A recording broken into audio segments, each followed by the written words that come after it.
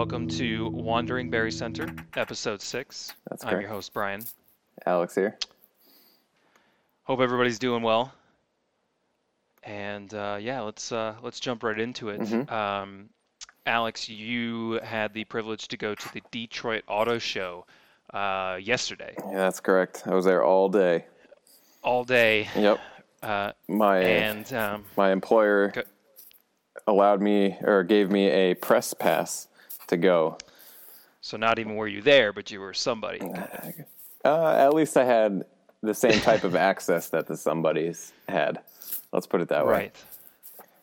Right. So I know you met I don't know his first name, but Mr. Kniezek.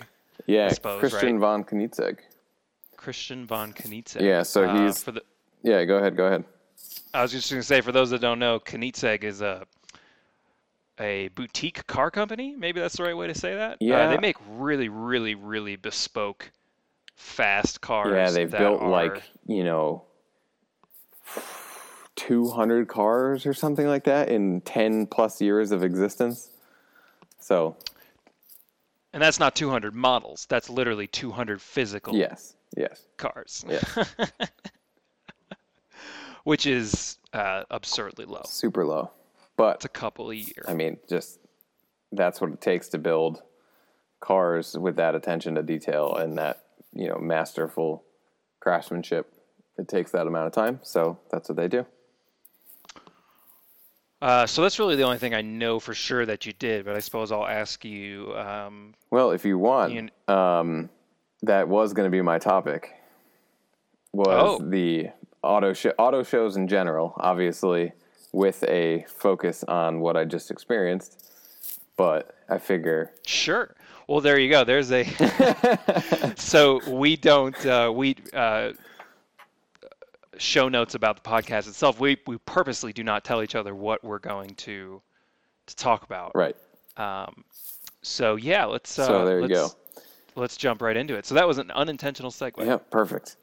That's what makes this podcast so great. So like you said, I went to this auto show. It's one of the biggest auto shows there is, and it's the first time I've been to one like this. Super lucky to get to go, especially as a press person. Not as a press person, but with those early access privileges. Yeah. But the way I kind of wanted to start was more on the history of auto shows. Okay, I was going to say, hopefully I didn't blow up your spot by bringing up. Nope, not at all. All right, good. So I guess we'll just start super basic for people who might not know. If I had to break down auto shows, I would say there's industry shows is one thing where you're going to get like major car manufacturers and even some non-major, but people producing and selling product. That's one thing. And then there's going to be auto shows that are more like enthusiast shows, where maybe you have a bunch of classic cars getting together and just people who are super into that type of thing coming out to see that, or, an all Corvette car show or stuff like, more enthusiast organized. Right. Obviously, the show I just went to is on the other side, the industry type car show. So what is this? It's basically like any consumer product show. It's a place for these car companies to show up and show off and sell you their newest and greatest stuff. Like a convention. Mm-hmm. But one of the things that's so crazy about these shows, at least from my perspective, is that they get a lot of people. Like, you don't necessarily have to be a car enthusiast to want to go and check out what's coming, because chances are you drive a car in the U.S., right? Right. It's a consumer product that... I am in that category. Yeah, so... there's people who are enthusiasts naturally, but then there are people who are just casual consumers, but they're looking to get the next latest and greatest car. So it kind of brings a huge variety of people together. So if you're going to one of these shows, what could you expect to see?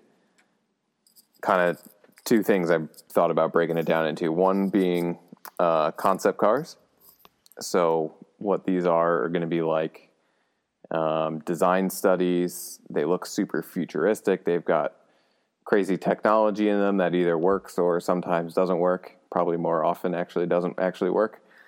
Yeah. And by So doesn't work, you mean like the car that they roll out onto the show floor probably doesn't like have an engine in it, or what? it can be varying degrees. So that would be like so if you kind of walk through a spectrum here, the lowest degree would be like an exterior buck that it looks like the exterior of a car. It has no components or mechanical ability underneath. It's just wheels aesthetically stuck on what's often a foam block carved out to make it look like a car. So it strictly just exists to show you what the outside could look like. Maybe it probably rolls forward, but it doesn't steer or obviously drive or anything like that. And the way to spot one of these, if the car looks like it has no interior, like the windows are just 100% blacked out, like, limo tint, it probably is in this type of car that has no inside or no internals. Could you walk up and, punch it and it would be foam? Probably. Or is the outs? Okay, Or, that's a funny. foam core with fiberglass laid over it or something like that. There's different ways of doing it, but Yep. totally Yep. non-functioning. But it's a hype. It's a hype vehicle in the sense Totally. it's literally only there to generate hype. Absolutely. That's what these are for. I mean, from their side, it's to explore concepts. And then they're also hoping to gauge public reaction, right? If all of a sudden there's tons of interest in the way this car looks, then, okay, let's try to incorporate some of that stuff into upcoming vehicles. So for instance, one of the cars that I saw at the show, I forget the name of it, but it's an Infiniti concept. It's a big sedan. And what they used this car for, which apparently this one was driving, so it's a concept car, but functioning, was to kind of show off what the design language for the Infiniti brand is going to be for the next, decade maybe. So that says to me that they already have a direction, but they're still wanting to gauge public opinion so that they could say, okay, these are some of the tweaks we need to make, or this is what was a hit, this was, what we need to work on, that type of stuff. So that's concept cars. And then the other type of thing you're going to see there, which is depending on the show, you might get more of this or more of the others, is new models that are either ready to buy basically that day or within the coming year. So, these are fully fleshed out production cars ready to go. So those are kind of the two types of things you're going to see at one of these big ass auto shows.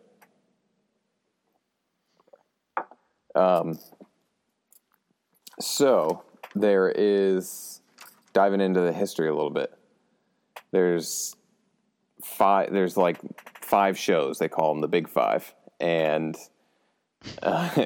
super creative, right? Yes.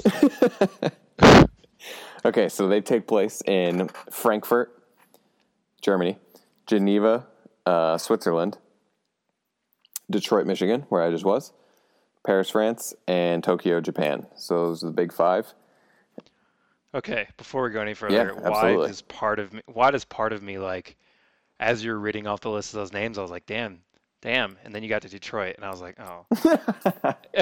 As far as like the caliber of city. Oh boy, that's a whole nother day. That's a whole nother topic, my friend. Okay.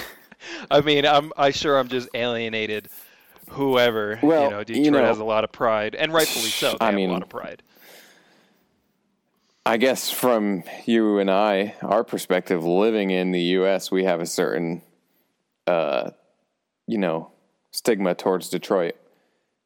Right. Whereas Frankfurt, Geneva, Paris, Tokyo, those all sound so grand and that's true, and luxurious and unknowing to us. But I bet you, if you're there, it's maybe not quite the same, but it's not as big a deal.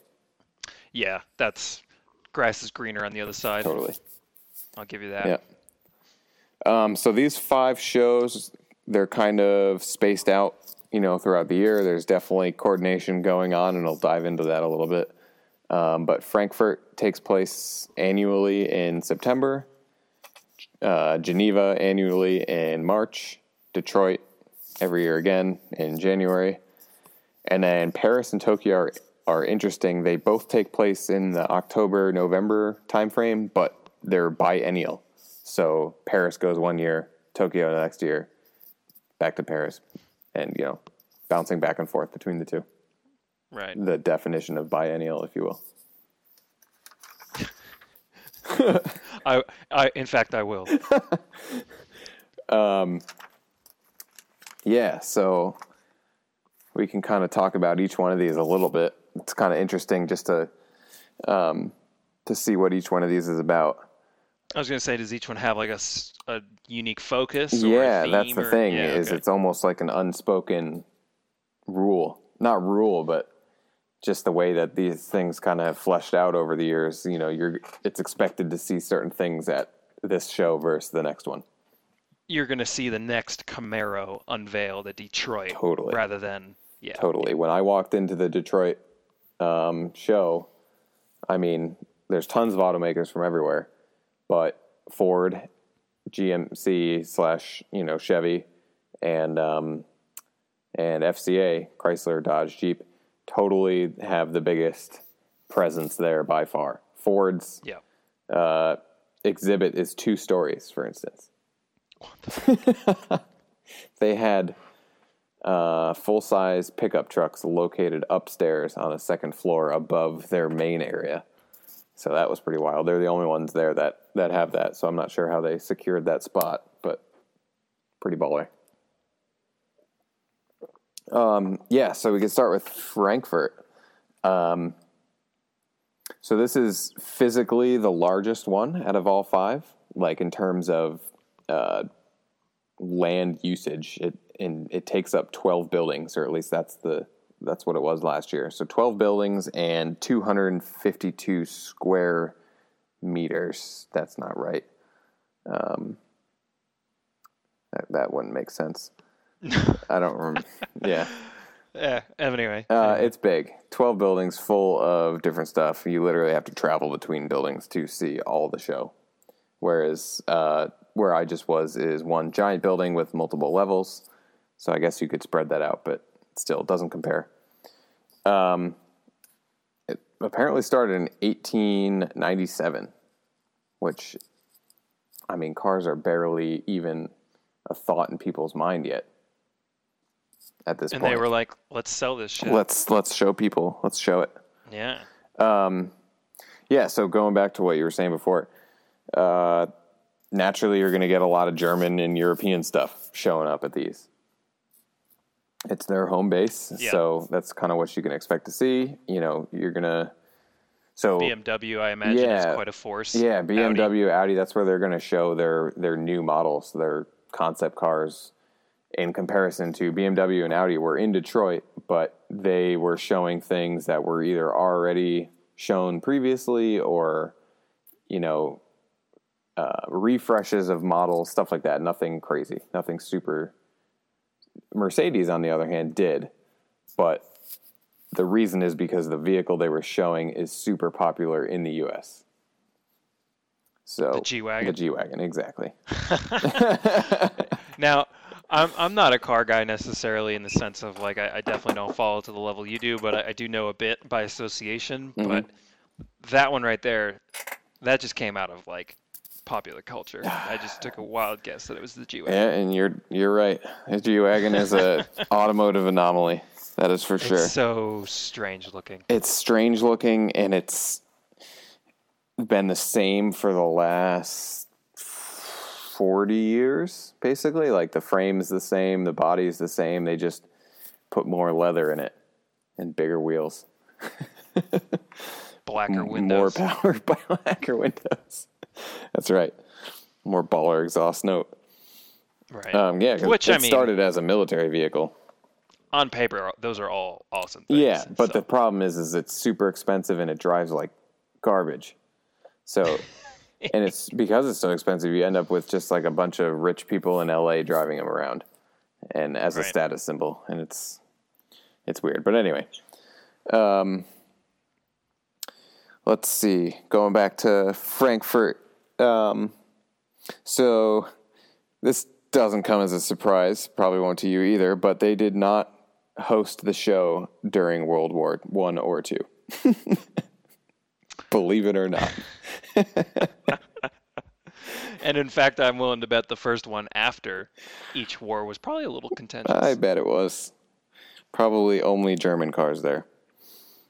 So at its height in 1989, 1.2 million visitors. Damn. So at this point, they were still putting passenger cars and commercial cars together in one giant conglomerated show. And once they hit 1.2 million people, they decided they needed to split it into two events. So you get a commercial and a passenger car, separate shows. And now you really only focus on the passenger one. Nobody cares about the other one. So Geneva in Switzerland, this one's interesting because it's kind of like a neutral zone. So Switzerland doesn't have its own car industry, really, like the U.S. does or Germany does or Japan. So it's, like I said, it's a neutral zone. It's just, there's all sorts of car brands there, and there's also a lot of rich people. So what ends up happening is this is where all the supercars get shown. Bugattis and Lamborghinis and Ferraris and Aston Martins and all that stuff. So it's super diverse, but definitely catering to rich people. Yep. Um, Well, I shouldn't say unfortunately. They have a lot of money. Totally. That's who you want. Being rich, therefore they're looking for places to spend it. So you got to cater to them. I mean, I can only imagine what that's like, going to Switzerland for a car show, basically to see how you're probably going to spend a couple $1 million in the next year. Yeah, like you're not going there to look. No, definitely not. And gawk. You're going there to be like, which one? Yeah. I'm going to go decide how this $2 million will be spent, and then I'm going to go ski the Swiss Alps and eat fondue is probably what's happening. Caviar infused fondue or something. Something super fancy. Yep. So Detroit, the one I was just in, or at, started in 1907. So this is, yeah, I loved it. This is, like we already said, home base for Ford, Chevy, Chrysler. So that's where their primary showings are gonna happen. So, for instance, Chevy just showed the new Silverado, which is the second best-selling vehicle in the entire country. So that's a pretty big deal. Ram showed off their new, full-size pickup as well, which is another huge deal. So that's where all the big cars from the U.S. brands are going to be shown. I liked this fact that I found. 1957 was the first year that we let international OEMs come in. Were we allowed to other shows before that point? Like, I don't know. I feel like, though, and this could be, just a bad assumption, but we probably weren't not invited to other ones. Maybe we didn't go, but I just feel like American pride. Like, no, this is an American show. But at the same time, I don't know how many foreign auto makes were happening around that time. Yeah. A lot of them were later to the scene. They weren't there in like 1903 like we were. Right. Let's see. So this is a good. These shows, I think they've gotten less extreme over the years, in a sense. But at their height, like, how Frankfurt in 1989 was crazy. In 1992 at Detroit, a guy named Bob Lutz, who is a very important guy at GM, and he's worked at a couple different manufacturers throughout the years, but he drove a new Jeep Cherokee at the time he crashed it through a fake window to drive it into the event. Like, that's how they showed the car. They drove it through the windows. That's how they decided, to show it, and that was a good idea. That didn't happen this year. I'll just put it that way. Jeep Cherokee did sell pretty well, if memory serves. Yeah, totally. Yeah, so, and let's see, in 2003, this was the latest figure I was able to find. Still 811,000 people going to this show. So they've been kind of... That's pretty good. Yeah, it's been said a lot that these auto shows aren't as important as they used to be, which I don't think you can deny, because there's a lot of companies using social media to show cars, or private events even, just utilizing the internet more often.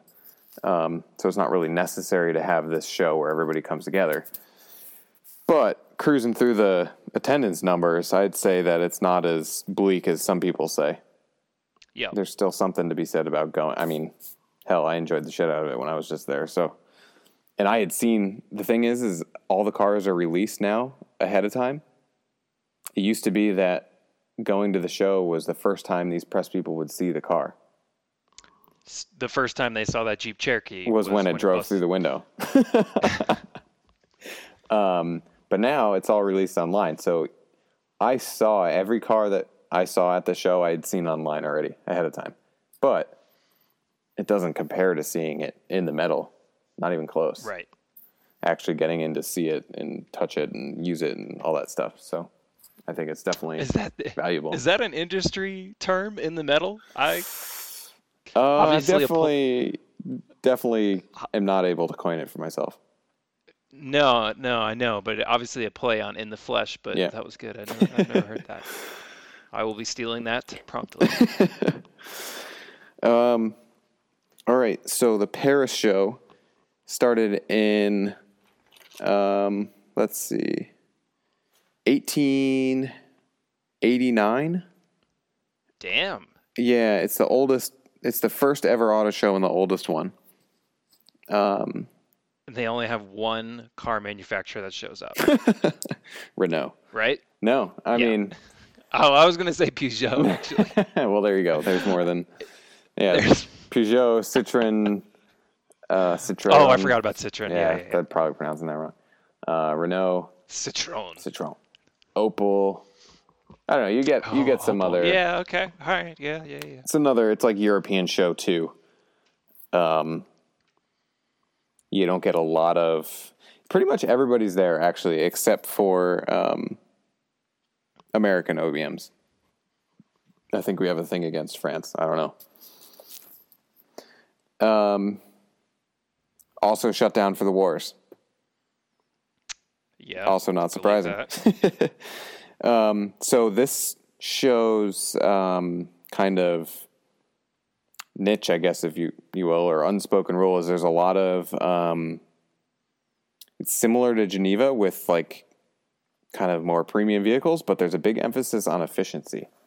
So a lot of electric vehicles are shown in Paris recently, and hybrids, and the more fuel efficient vehicles are shown there. So that's kind of interesting. I'm not sure if it's just because of Paris's stance on that whole thing. I mean, they've put it's pretty much just a spoken word at this point, but a hope to ban all internal combustion by 2030, I think, or something like that. 2036 in my something head as well, like that. Yeah.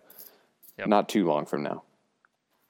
Which is more power to them. I mean, I'm a gasoline engine through and through, right? There's nothing like it, but it's something we're going to have to sustainable. give up, unfortunately. It's not. It really isn't. Yeah. As sad as it is, start mentally preparing yourself right now for the fact that at first, all gasoline engines will be restricted to the track, and then ultimately, they'll be gone. Yeah.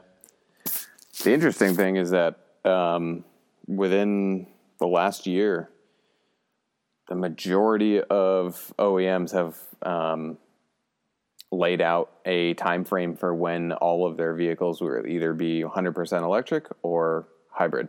No pure... Oh, so we we know when it's going to happen Oh, now. pretty much, yeah. I mean, the gasoline engine's not going away for a while, but there will not. It will be very hard to buy a pure, internal combustion engine vehicle that's not hybridized in some way. I must say I'm elated by the fact that it seems that the industry is going first rather than being forced into it by regulation. Mm-hmm. I don't know if that's actually true, but there's no law that says at the moment they have to be this way by 2025 or whatever. Well, there's the CAFE standards, which helped at first. Oh, which, for anybody who doesn't know, it's basically increasing yearly regulations that a car maker's fleet has to meet a certain efficiency, basically. Okay, so Average they miles per were gallon. they were incentivized at least on some level Right. by okay. Well, and what's All right, I interesting mean, it's still now good thing. is that our current government has decided to lax those rules, which almost everybody's against other than themselves, and a few special interest groups. But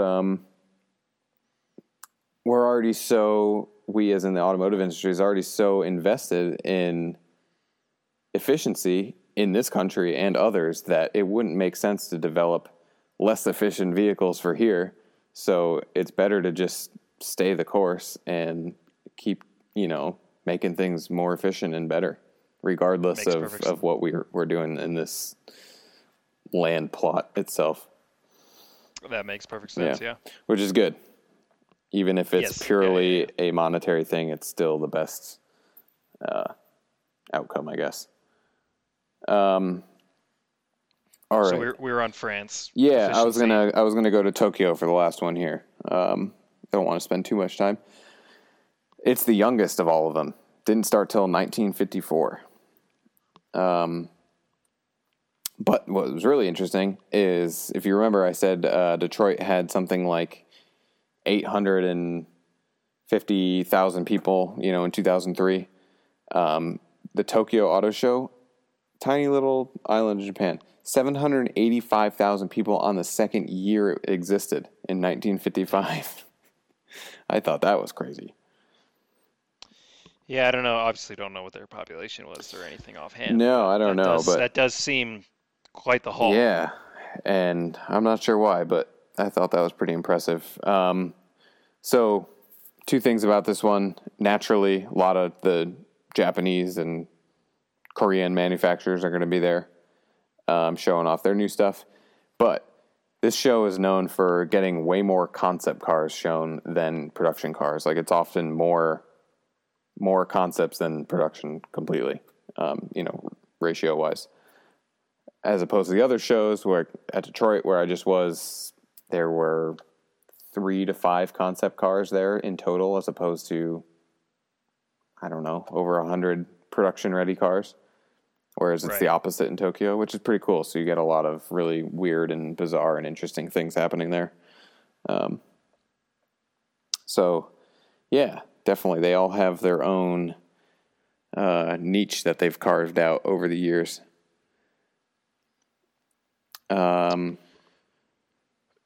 So that's while you're the talking history about of it. the Tokyo show, Yeah. I was thinking, is there a Chinese auto company? I mean, I'm sure tons. there is, but do they? I don't think you can buy it like a Chinese car Not in the U.S. in the American.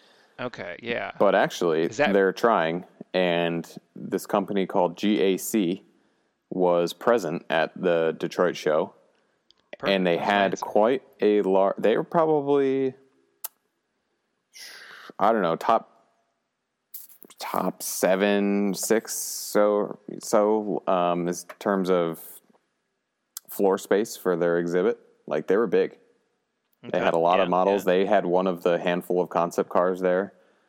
I didn't really care for the way they looked personally, but that doesn't say anything. I haven't driven one or spent any time in one, so who knows? Right. But yeah, they're planning to sell here in 2019, so they'll be the first ones. But there are a bunch of Chinese car companies elsewhere. There are a couple or I should say one that I know of, a Chinese motorcycle company attempting the same thing. Okay. That's why I was thinking Yeah. about it. Because you couldn't really buy a Chinese Right. motorcycle up until very, very recently, Yeah, or at least not without not without importing it, totally. whatever. I don't know much about the Chinese auto industry, but I do know that a couple, I don't know, maybe 10 to 20 years ago, they were known for creating like knockoffs and cheap ripoffs of more popular cars. Like if you wanted to go buy, it's the same thing as buying a fake Rolex for a 20th of the cost. You could go buy a fake BMW basically, but they were terrible and unsafe. So that's a bad idea. Hopefully they'll take a page out of Kia's book. And, Kia somehow got away with it. Well, I mean, they eventually. Oh, Kia's awesome now. 10 years ago, I wouldn't have recommended a Kia to anybody or a Hyundai, but now they're great. There's actually Kia makes a car that's on my radar for when that time comes. But yeah, so Chinese companies, at least the ones that are seriously considering selling here, obviously can't be doing that. So all their cars, at least from what I saw, seemed as good as any. So we'll see what happens. So at the show you just went to, yep. What would you say was probably the most like striking or notable thing? You walk in, or not necessarily right when you walk in, but I don't know, just something that stood out to you. I mean, when I walked in, all right, let's put it this way. I thought for the first 10 or so minutes that the hallway outside of where the show was taking place was the show. I swear to God, I walked because I got there super early. My ticket said I could be there from 7 a.m. to 7 p.m., so I was there from 7 a.m. to 7 p.m. So I got there, and there weren't that many people there, so I'm walking around, and I'm like, wow, this is cool. That's a Ferrari. That's a thing. Whatever. I saw all the stuff. And then I found out that going through those doors was where the actual show was. And when I walked in there, dude, and it's like, I mean, it's an entire arena. Yeah. So super tall ceilings, crazy lights everywhere, cars just as far as your eye can see. It took me 20 minutes just to kind of like come down from this weird high I had going on and actually be able, because I did have a job to do. My employer sent me there to do something, so I had to do that. Oh, boo. No, it was all in good fun. Okay. But I'm just saying it took me 20 minutes to like wipe the shit-eating grin off my face and actually focus for a second. So that initial impression just walking in was like, holy crap, this is crazy. So much to see. I didn't know where to start. But then I think it was just really cool to experience firsthand the media side of things. So being a huge car nerd, I'm always reading about cars and, all the latest stuff on various car sites on the internet and whatever. Being there to see them creating their material was pretty fascinating. Just to, get to see it from that other side. So I enjoyed that. So the guy from Car and Driver. Yeah, all the media outlets there, taking pictures, interviewing people, poring over the cars, looking at all the details, and so I did my best to fit in. Consumer Reports magazine's out back shooting one. Probably. Making sure driving it into walls and shit. I would say when they crashed that Jeep through the window in 1992, they probably instantly assessed its reliability. Ooh, crescent moon rating for you. Yeah. And then I did get to witness my first, I caught like the back end of it, but still I got to experience part of it. The actual unveiling of a new car. Like I'd never seen that before. Jeep was showing their updated Cherokee. And so they had the whole spiel going on stage and the lights, and they had the thing like driving down these steps on the stage, and it was just a total production. It was crazy. Never seen anything like it. Sans glass window, unfortunately. Yeah, no glass window. I guess they canned that idea. They probably brought it up, though, I bet, when they were planning it. hey, remember I that mean, time? And I was gonna say, if I were in the room with that planning committee, I would have to just out of principle. I would hope somebody brought it up. Yeah. Yeah, so that was wild. I think that it's worth bringing up the negative side because it wouldn't be Wandering Berry Center if we didn't. That is true. Just the whole, and it goes without saying really, but just the whole consumerism aspect of the whole thing. Just get you there and give you food and beverage and lots of attention and the pretty girls standing near the car, all the promotional material, just the whole spiel to get your money. And that happens everywhere. But I think it's just worth noting that, the pretty girl thing. I had my first experience really with that. Going to my first MotoGP race, which is the world level championship for motorcycle racing. And that was the first time there had ever been this, objectively crazy hot woman showing herself off for money, basically. Yeah, it's weird. I wasn't expecting and I didn't it. know how to. I didn't know how to. I didn't expect my. I didn't know how I would react, and I didn't expect my reaction of being like. Yeah, how did you handle it? I'm curious.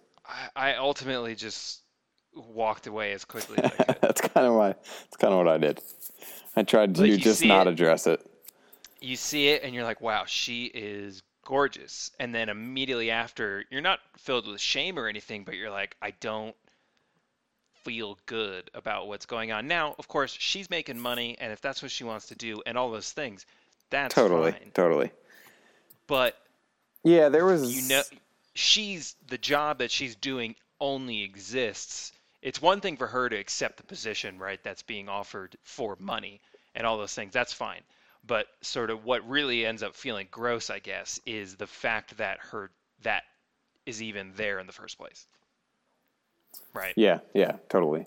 That the guy, the board members or whoever's, coming up with the booth are like, well, we need hot women, right? Well, of course, that's guys the way like people that will buy cars, right? Yeah, there wasn't anything like particularly bad or scandalous going on. Like I would say the most scandalous it got was the girls at the Alfa Romeo booth were wearing like tight, small black dresses, like. Nothing crazy. It's not like they were. Oh, that dude. That's nothing compared to the MotoGP but still, thing. Just regardless of what they were wearing, the fact that there were no dudes standing near any of these cars showing themselves off. So it's just a weird thing that I wasn't expecting, but this is an old school event. So. Yep. Yeah, so that's kind of all the stuff I dug up about auto shows. What was like, not necessarily you were excited to see it or whatever, but something that was just like meh, like specifically the car or whatever. You're like, boy. Pretty much what comes to mind is Volkswagen products, to be honest. Some of them, not all of them. That's an interesting pick because just from what I know in my world of projects and, the goings on of business, they're relatively recent troubles of all that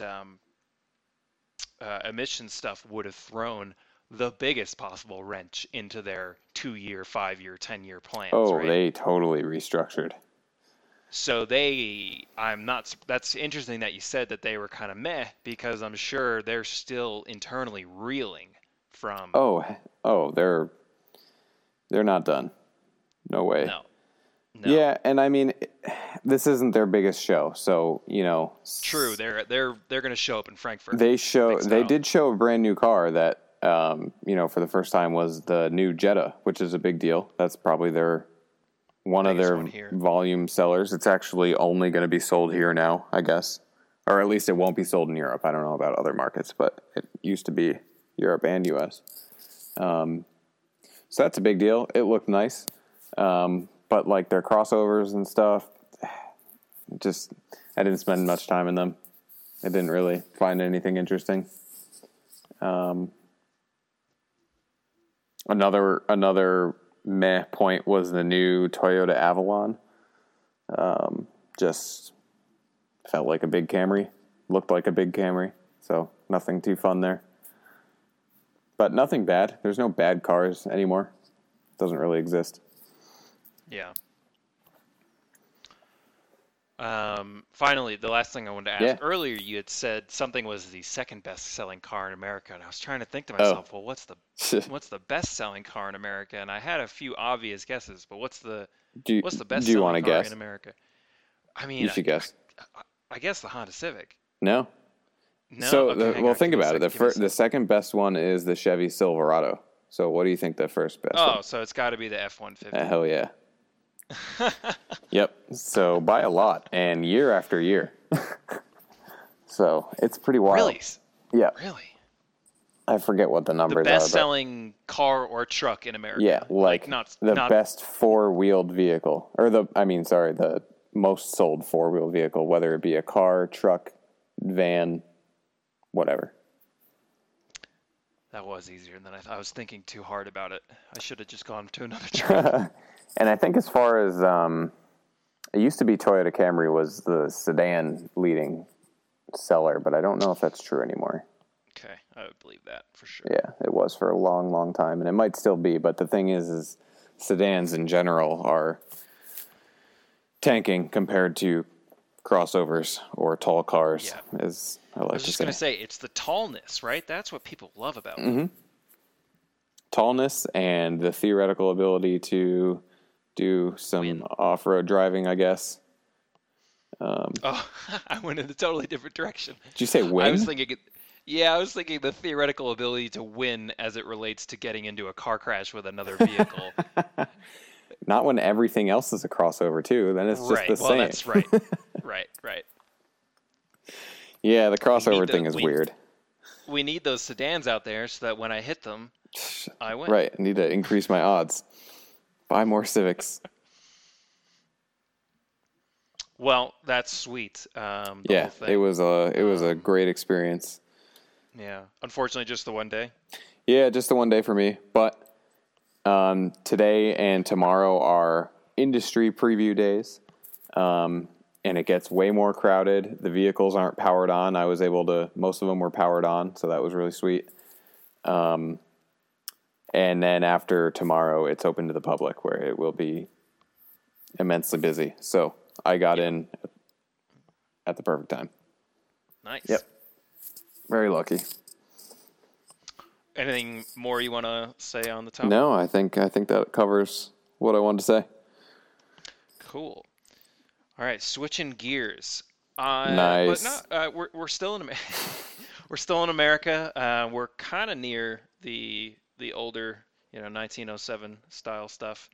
So I've been watching this show. I don't watch a lot of TV, Netflix or otherwise, but I just was going down the YouTube rabbit hole one day, and which I guess is TV. Nowadays. And I ended up watching a clip of Boardwalk Empire, which is this show on HBO about Atlantic City, New Jersey, and this specifically about this guy, Nucky Thompson, who was the treasurer of Atlantic City, which is a coastal, they have a Boardwalk Empire. And they build themselves or advertise themselves as, like America's playground or whatever, right? So it's a party town. And it takes place in the 17-ish through Prohibition. So I'm watching this show, and ultimately what I ended up writing or collecting for my topic was sort of twofold, and I was really trying to make a cleaner tie together between the two of them, but bear with me. I'm a little bit more jumbled than you are this time around. So Prohibition in general, I just thought was really fascinating, and I'll refrain from throwing too many just facts at the wall, but it was just so fascinating to watch. Obviously, this is a TV show, right? And it's HBO, but it was made by Martin Scorsese and I think Mark Wahlberg actually. And not that that necessarily means one way or the other to its historical accuracy, but I don't think the show deviates too far from reality, at least in the ways that I'm going to reference. Okay. And it's not specifically about the show. Really, I'm more concerned about Prohibition and how fascinating that was. And then I'll get to So,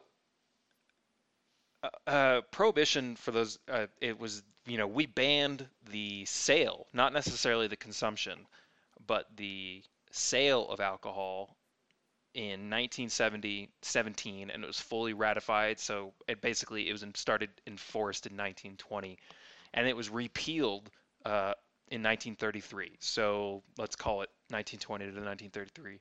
So 13 years of, technically speaking, not being able to go to a bar and buy any alcohol. Mm-hmm. So just one of the first thoughts I had about this was just, why? Who the hell would want this?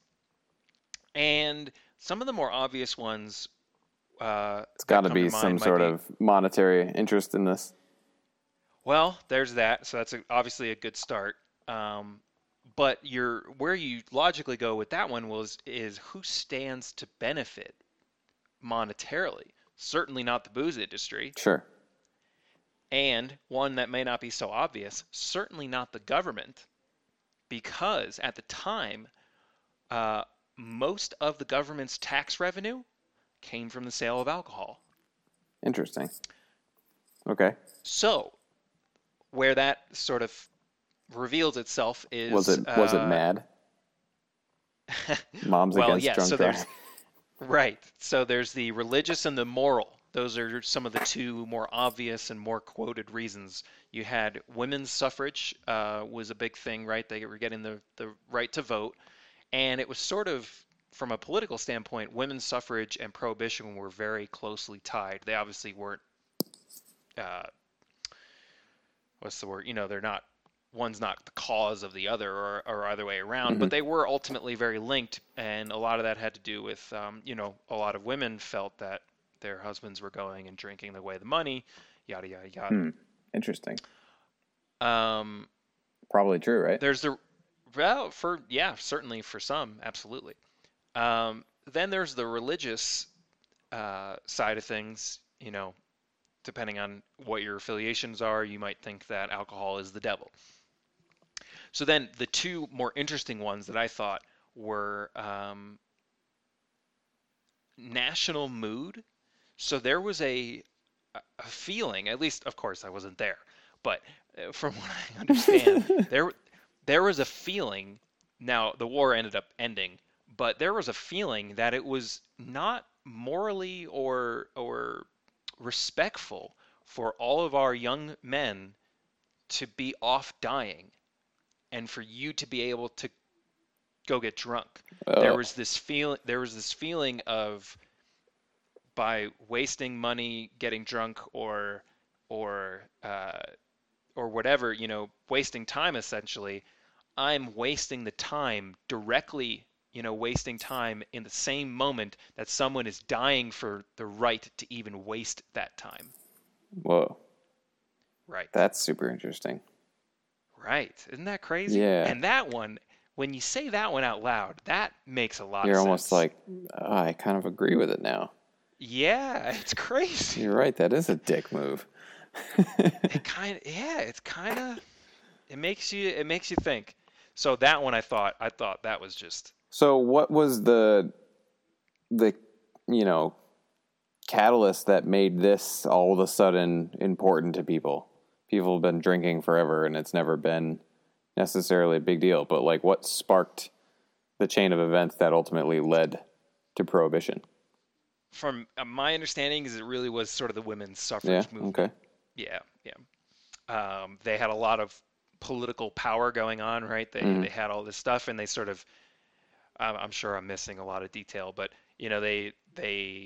that idea, with all the other things that I've mentioned, plus one big one that I haven't mentioned yet, naturally sort of went together. Right. Sure, that makes sense. You had the mood, you had the women's suffrage movement, you had religious reasons, all that, and then the other one was This was the same time that the government introduced the income tax. So the government was saying, we are okay with giving up all of the alcohol tax because we expect that it will be replaced by the income tax. Oh. How So from true the was government's, well, not at all. Not at all, because it was okay probably for the first 9 years, but then 1929 happened, that? and all of a sudden no one has any jobs. Right. So the reason, arguably, one of the main catalysts for why it was repealed was because all of a sudden the government had no money. Oh, that's super fucked up. Crazy fucked up. Here's this pretty, like, you know, ethical reason and you know, important reason that we're getting rid of this, but here's something super shallow that can all of a sudden just say nuts to all that. Yep. There were also other reasons to repeal it, which I'll go over. Yeah, sure. I mean, it wasn't working. So they half-assed it to a certain extent. But this couples with I was trying to find the clear distinction, but this is bleeding into my other sort of idea. While watching this show, it is unbelievable how it really, what I guess I should say is it really makes it clear just how easy it was to get away with crimes back in the day. Really? It's so easy, and I've got. Do you have an example?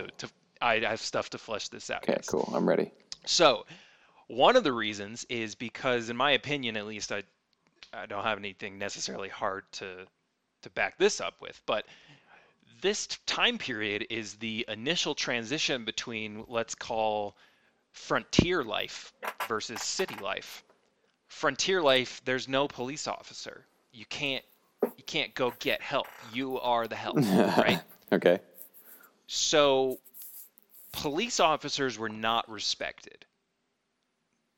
Like it just was a relatively new thing. Mm-hmm. They were underfunded, undertrained. I got some things here. I guess I'm jumping ahead a little bit, but some of the things that didn't exist until the FBI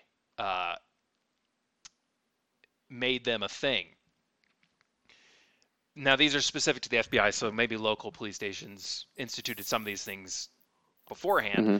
But just to give you an idea of how poorly outfitted police were even to do their job, J. Edgar Hoover was the one that introduced background checks for FBI employees, hiring interviews, age requirements, fitness training and physical tests, and he was the first one to really start nationalizing and collecting on a national level crime statistics.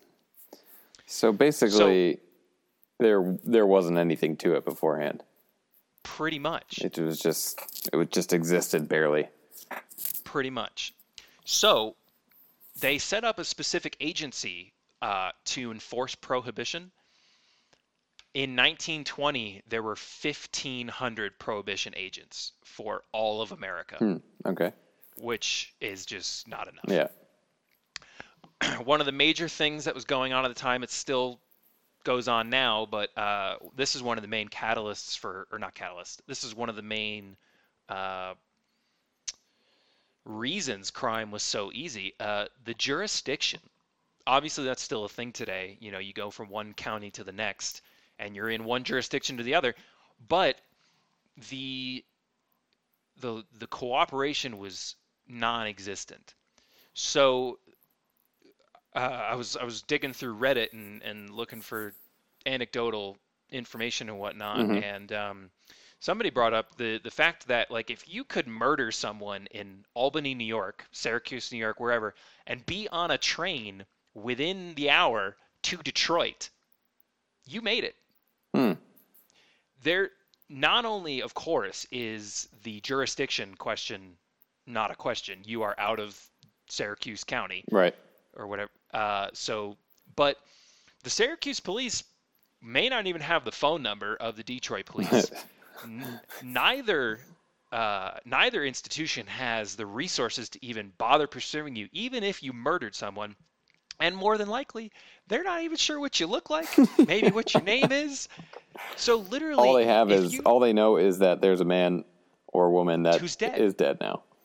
Yeah. So, and it's I guess maybe sounds obvious or whatever, but it's the 1920s, the Roaring 20s, and the time, a little bit before then, a little bit after, are so fascinating from this perspective, in my opinion, because policing was kind of new. I mean, there was such thing as a public enemy. The guy that I picked out is this guy named Babyface Nelson. This guy was a public enemy. What does that mean? Like, well, we don't know anymore because they don't exist. This is a guy who is a known, his face and everything, a known criminal who is out and about. Like you could see him at a restaurant. And hey, there's the public enemy number one. You might say. But then at the same time, he ended up, dying not directly in the gunfight, but his final act, if you will, was to get in a gunfight with the police. That shit doesn't happen anymore from a long time frame. People knew who Babyface Nelson was for 15 years, and then one day they opened the paper. It'd be like opening the paper and finding out that I'm picking R. Kelly, got into a gunfight with the police and now he's dead or whatever. You'd be like, oh shit. Not that R. Kelly is a public enemy. I was going to say, but nobody's really after R. Kelly necessarily. Right. Why R. Kelly? So, I just literally the first person. I don't know what that says about me. I mean, did you listen to him on the way home or anything? I was watching Dave Chappelle skits last night. Okay, all right. And maybe that had something all to right. do with it. So, back to the ease of the crime thing. Being a police officer, so not only are you underfunded, all these things, but ultimately the police officers themselves, and specifically the prohibition agents, made no money. Right. So bribing them is as easy as flashing a couple dimes, basically. They're not getting paid elsewhere, or by their own institution, so no, they'll happily accept. So yeah, it was crazy how prevalent crime was. It almost makes the stories of and the infamousy of Al Capone almost less impressive. You're like, oh, anybody really could have done that. Well, it's funny you bring up Al Capone because he is in the show and this is his period, and so one of the things I wrote down is prohibition, and then also coupled with the time period and the ease of crime, relatively speaking, you could argue that prohibition created what Al Capone to be, right, and the mafia, because you go from one day the government regulating this thing and collecting taxes, and booze was, dude, another thing that you notice from the show, but then I confirmed it. Booze is everywhere. What else are you going to do? What else? Dude, it was a medicine. It was, they're drinking all the time in the show. Whiskey's everywhere. 10 a.m. they're drinking whiskey. Best way to cure your hangover. So booze is right. So booze is everywhere, and then all of a sudden it's not. So from a criminal perspective, prohibition was the greatest thing that ever happened. Yeah, because it's not like it's not like all of a sudden most, even though there was this mood of being respectful or whatever, ultimately people are people and are going to succumb to their vices or whatever. So now you have this crazy way of making money, and I did find statistics and whatnot, but I didn't want to go to that level in the podcast. But basically, it's statistically and from the data perspective, there's proof that prohibition drove crime up at a way faster rate than it otherwise was on track for. That's not too surprising. No, it's not. This is just a number. And you think we would... oh, sorry. You go. No, go ahead. I would say, think you would look back on that for lessons on the current war on drugs? Dude, you read my mind like a book. Same thing, right? Exactly. Quite literally the same exact thing. Yeah. So some other things. No DNA. It's just not a thing. What do you mean, no DNA? So, harken back to the ease of getting away with a crime. Oh, okay. There's no DNA. Right. There's no tests. There's no ballistic test. There's no poison test. There's none of that CSI stuff. None of that. There's a dead guy here. That's the pool of the killer's blood. We should clean it up. Maybe there'll be a message in the dirty rags when we're done. Right. Another thing that I was reading about mostly was the attitude towards especially death. So if you bring back what I said about this sort of being like a transition period, 1880, let's pretend, we had been in 1920. 1880, horses, World War I was still fought with horses. Right, that's they crazy. still called cars horseless carriages at this time. So horse thieves were killed. You stole somebody's horse, you died because you are stealing their livelihood, basically. Yeah. Stealing a horse their freedom. You're stealing their freedom. So a horse thief, those people were killed. So that mentality would have been, that was still fresh, in 1920. Right. So I think in general, people's attitude towards this kind of stuff was just less shocked, if you will, I guess.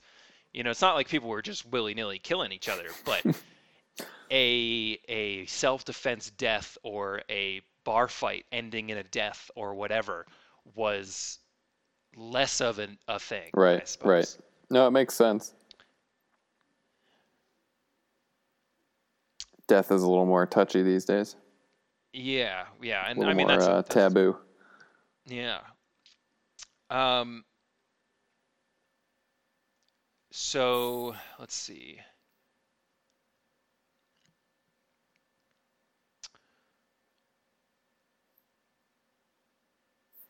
One of the other, just a sort of, this is a bit of a story, I suppose, or whatever, but like crime and how just more commonplace or more in your face it was.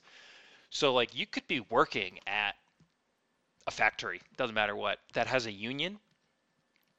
And the term labor racketeering, like it would be like going to work at the Ford factory and all of a sudden one day finding out that the mob has taken over the union, not necessarily Ford, but they've taken over the workers' union, and they're starting to take their guys and put them in the union to flesh out the union numbers and to start skimming from the union dues and this and that. So my point is that your everyday job was under threat of being taken over by a criminal enterprise.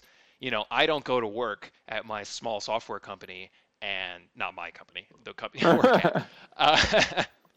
I don't go in there with a fear of finding out that the mafia has taken over my software company and I'm now working for them. But that was a real thing in 1920. You could show up one day and find out that, your union has been taken over.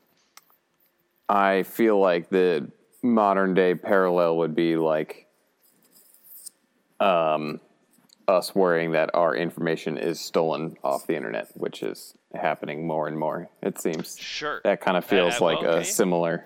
Maybe your company's not taken over and there's no physical mafia presence, but you worry about your private information being ripped away. I like that. That's very true. And in some ways, that's ultimately some of the counterpoint to my argument is that, people are people and criminals exist, and it's impossible to know, has crime lessened or has it just changed or whatever. And people's motives are the same. It's the tools at hand to, conduct the crime. Yeah. So I guess mostly it's just sort of changed manifestations. Hmm. So then finally, so yeah, you've got prohibition, which is just fascinating from so many levels of why it existed, um, how people dealt with it. Completely disregarded, by the way, for the most part. I mean, the show is specific to Atlantic City, but my research showed me that, basically combined with the fact that it was like a light switch, one day it was legal, one day it wasn't, um, and combined with the lack of enforcement, uh, you know, finding a drink was not that difficult. Yeah. It was slightly more difficult, Okay. but it wasn't that Well, I difficult. was going to ask actually what that looked like when the switch was flipped back the other way and it was all of a sudden legal again. Party Central. Is that true? That's Yes. okay. Yeah, people got wasted. I didn't know if there'd be like some, apprehension towards it just because it's been so long without it that people are okay with that now and it'd be a slow, gradual reintroduction, or doesn't sound like it. There's a famous picture of, relatively famous, of it's sort of kind of not an overhead, but like somebody probably got up on the ladder to take the shot. But it's some bar in New York City, I think, and it's the night that it's legal again, 1933, whatever day that was, and they look quite happy, and then there's a lot of alcohol, going on. What's great let's put about it this- that to me is What's it takes more than a day to make alcohol. You knew exactly where I wanted to go. So I'm gonna destroy this because I'm gonna get both people wrong. But some booze company sent Roosevelt a truck full of whiskey the day that it was repealed. That's awesome. And obviously, as you pointed out, they didn't make that whiskey that morning. No, that's not how it works. That's hilarious. So, yeah, it's such a crazy thing, and it's so absurd to me. I wasn't necessarily going to bring this up because I didn't know how much it really.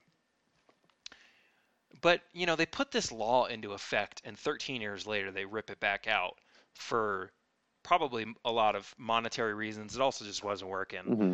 But like the two other things that I wrote down, it's not necessarily a fair comparison, but I just found it.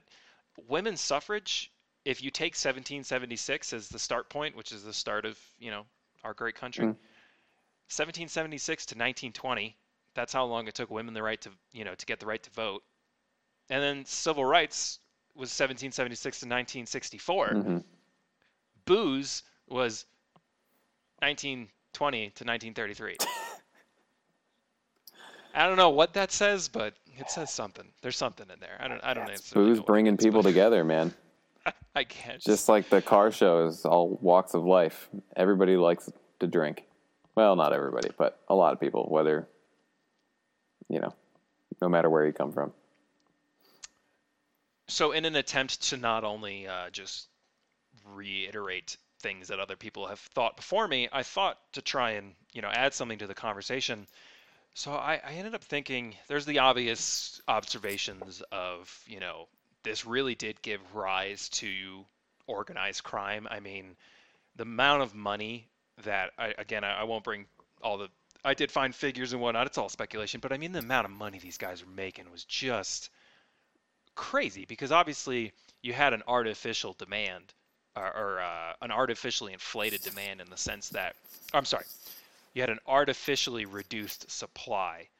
So, right. They were able to charge even Crazy. more money than ever. And then it was tax free too. That's one of the crazy parts about this is the government really, I don't know how much of their decision making was based on the switching from one revenue, the booze revenue, to the I just don't understand why they willingly gave that up, I suppose. Because they made so much money from it. That kind of goes against human nature. That one's kind of strange to me. But yeah. So the thing that I wanted to add to the conversation, I suppose the question we can vamp on till the end. I wondered if after Prohibition and leading into the craziness that was the mob and gang wars, from this prohibition onwards, I wondered if part of that was due to a general reduction in the attitude towards law. So I know I started off by saying people didn't have a lot of respect for policemen and whatnot, Yeah. but I think ultimately there was a good respect for the average law. Like people were trying to be decent and all those things. But if every day you're breaking the law by having a drink, just from what I believe in human nature, that's going to steadily reduce your mental shielding, I guess. Yeah, you're thinking like, all right, I'm breaking this one law. Like, am I? What's the next law? Right.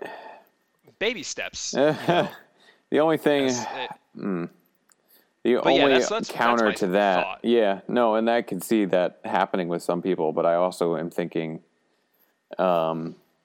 just about me personally, if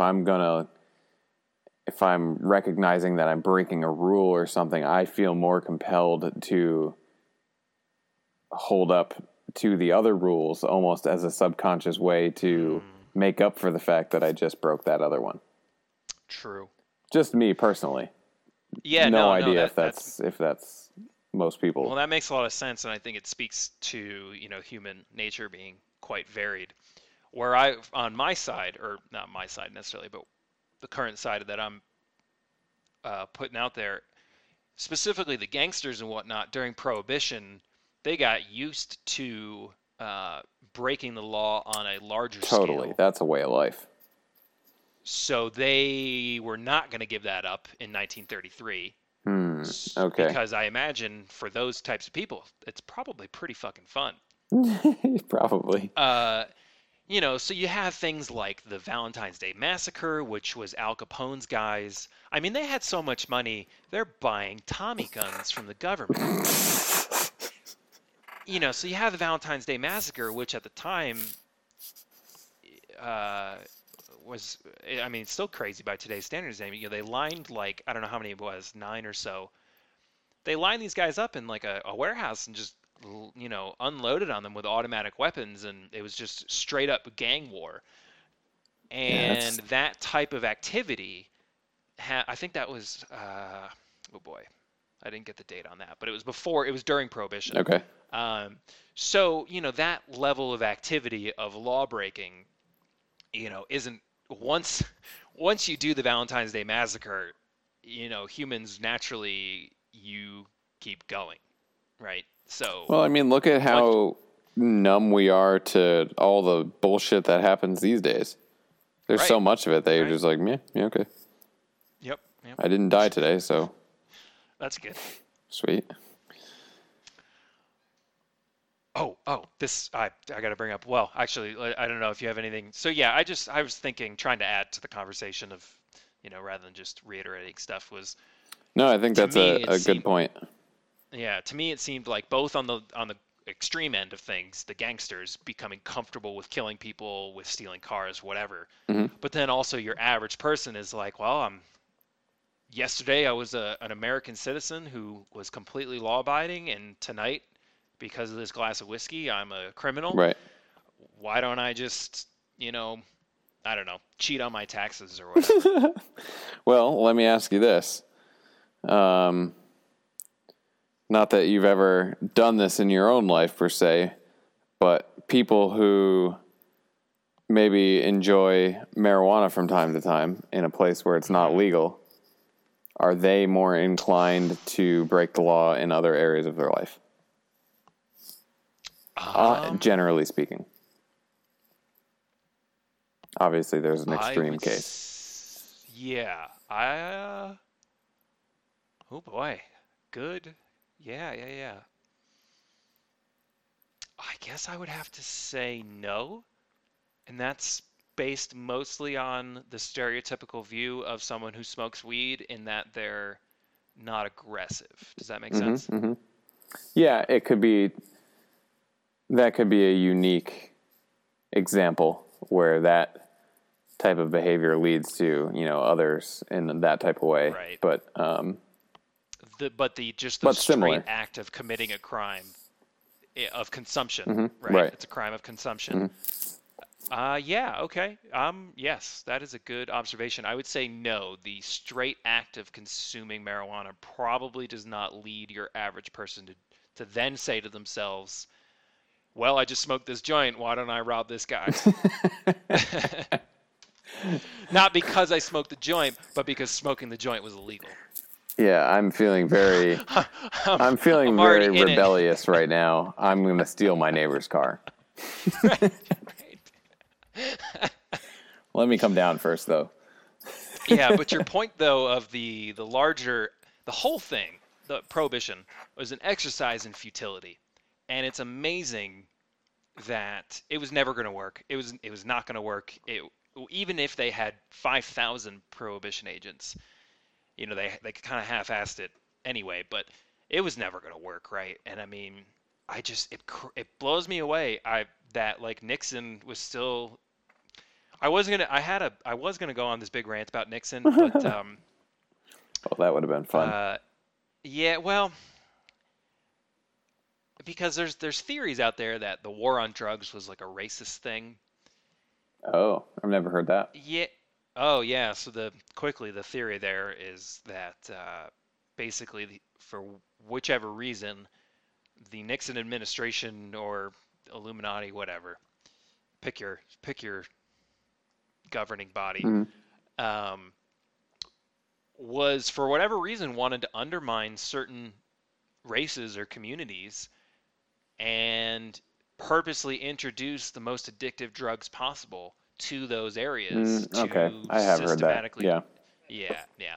But, and I'm not saying whether or not that was or was not the case, but Nixon himself appears to have been a very anti-drug person personally. Mm-hmm.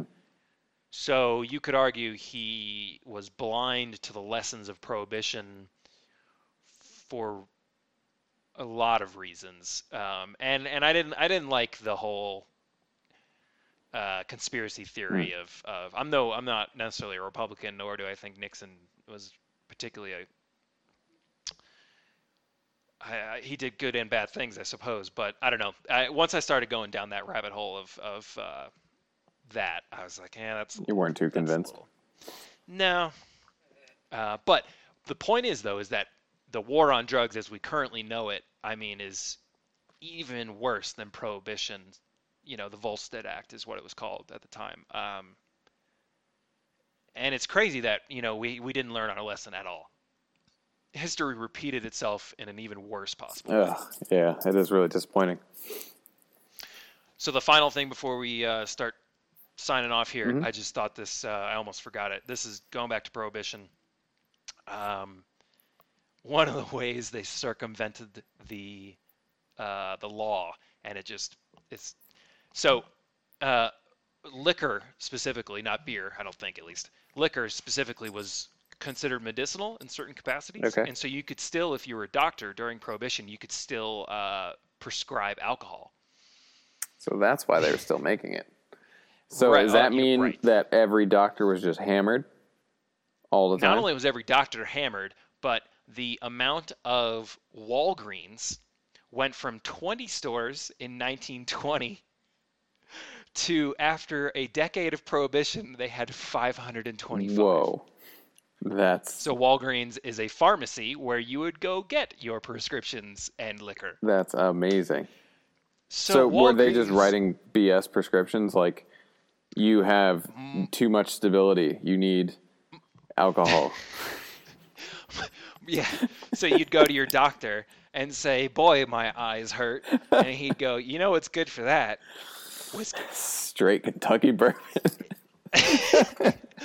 Pour it right on your eyeball. Just pour it right in there.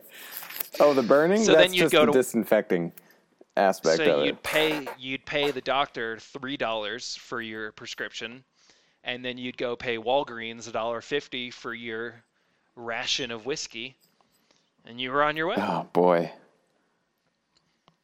That does also obviously not sound fun. All the famous No, no. But yeah, I thought that was funny because most of us know what a Walgreens is. You don't normally think of Walgreens in any sort of interesting way, I No, suppose. never. But yeah, Literally not so once. you could argue that Walgreens only exists today because of Prohibition. They went from 20 stores 10 years later, 525. That's incredible. It's incredible. Good for them. And it Yeah, was all yes, legal. it You is. didn't find any evidence or Oh, turn for up Walgreens specifically? that Walgreens was, illegally No, selling. the illegal part. I mean, they could have been selling extra stuff out the back or whatever, but the illegal part in that context would have been the doctor prescribing liquor for Right. nothing that was actually ailing the Right, person. sure. That would be once the prescription was in the person's hands. Walgreens, as far as I understand, they're just selling to a valid buyer. Yep. Yeah. So Just Walgreens, doing that's business. the thing too. Walgreens was totally legal. Yep. Yeah. That's amazing. Yeah. Yeah. So Good find.